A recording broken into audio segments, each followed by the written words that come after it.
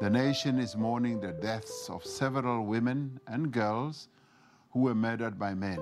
Holding the steak knife that he had been using, he jumped to his feet and rushed at me. That night when I put in my statement, one of the officers at the police station says, "Oh, you know what? We don't have the time for this." We know the names of Uyinene Mkhechana, Leandre Jechels, Janika Mallo, Ayaka Gianni, and her 3 little siblings. But we also grieve with many others who have died at the hands of men. There was physical abuse, verbal abuse, and emotional abuse. Violence against women has become more than a national crisis. It is a crime against our common humanity.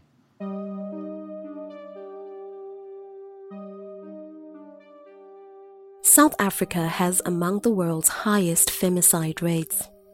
However, according to the World Prison Brief and the Institute for Criminal Policy Research, in 2017, the highest female prison population rates were in the USA, Thailand, El Salvador, Turkmenistan, and Seychelles. This means the proportion of South African women who kill in self-defense is far exceeded by the rate of women who die at the hands of men. This is mirrored by the country's female prison population. Additionally, the United Nations' Office on Drugs and Crime notes that a major contributing factor to the imprisonment rates of women anywhere in the world is gendered oppression and poor economic conditions. For South African women, these circumstances have real-life implications on their personal lives and their access to justice. This is Him or Me, a podcast series on the experiences of women who have faced abuse and their experiences with the South African criminal justice system. I am your host, Lele Tutonisi. In January 2001, Anita Natasha Ferreira and 2 accomplices were sentenced to life imprisonment for the killing of Anita's partner. Anita, who was 39 at the time, ordered 2 younger men, aged 20 and 22, to kill her abusive partner. Prior to strangling Anita's abuser to death, she had agreed to pay the men 10,000 rands, but only paid them 5,700 rands after the fact. She said it was all the money she had.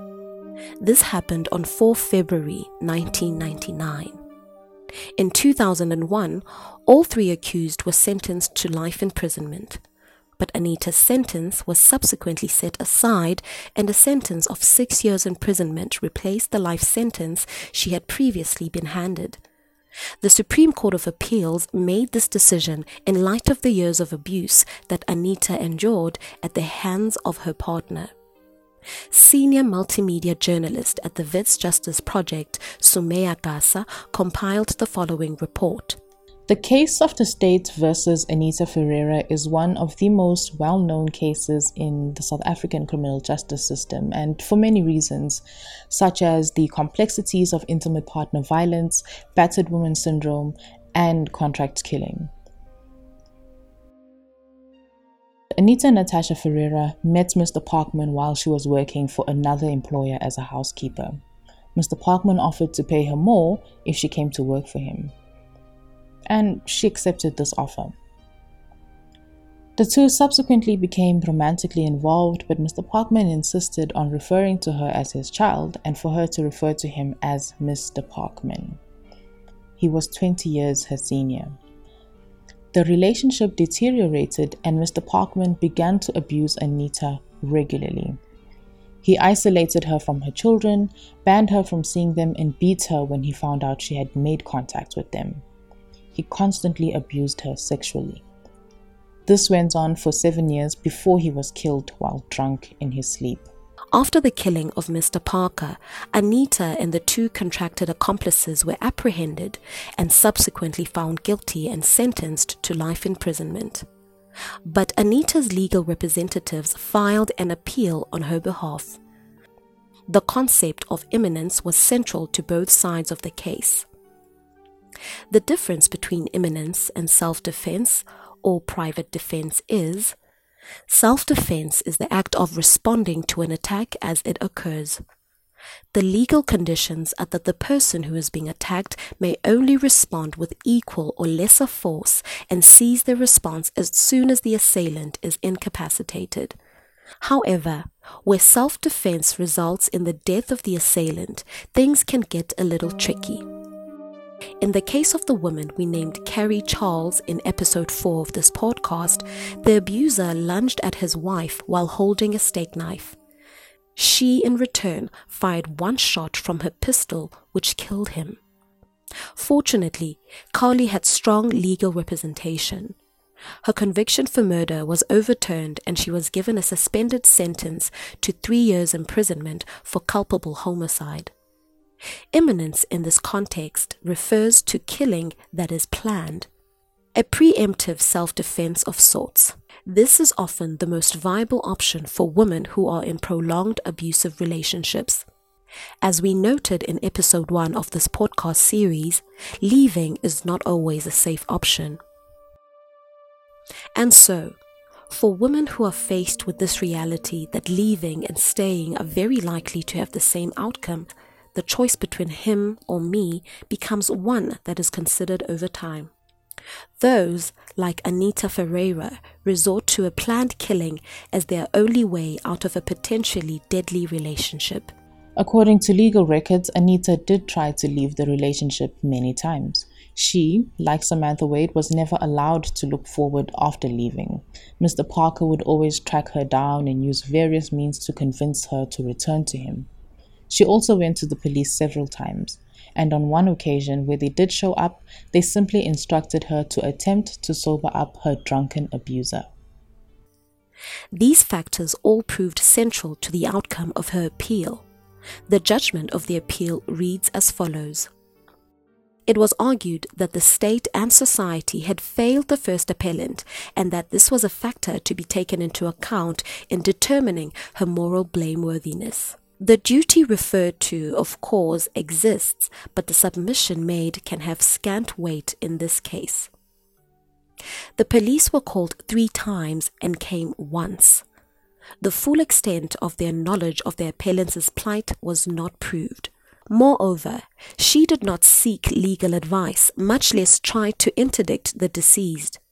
Nevertheless, on the facts, and by reason of all the considerations discussed above, I conclude that there are substantial and compelling circumstances which would make the prescribed sentence unjust in the case of the first appellant.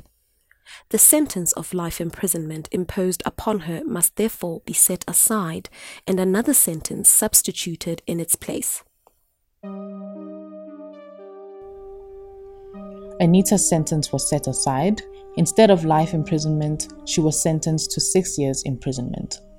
While the court considered the circumstances of the young men who had no prior convictions and their economic circumstances, these factors did not prove mitigating. Their sentences remained the same. Violent experiences are the main pathway leading to the imprisonment of women across profiles. This means whether women are incarcerated for theft, fraud, assault, or homicide, prior experiences of abuse and violence are the common denominator. Some examples of acts that are considered aggressive crimes include murder, attempted murder, culpable homicide, serious assault, common assault, and damage to property. According to the 2019-2020 Correctional Services Annual Report, there are 3,991 imprisoned women across the country. Of this figure, 2,534 are sentenced. The remaining 1,448 are unsentenced. The report also notes that in 2019-2020, a total of 2,695 women were murdered in South Africa, 76 less than the previous year.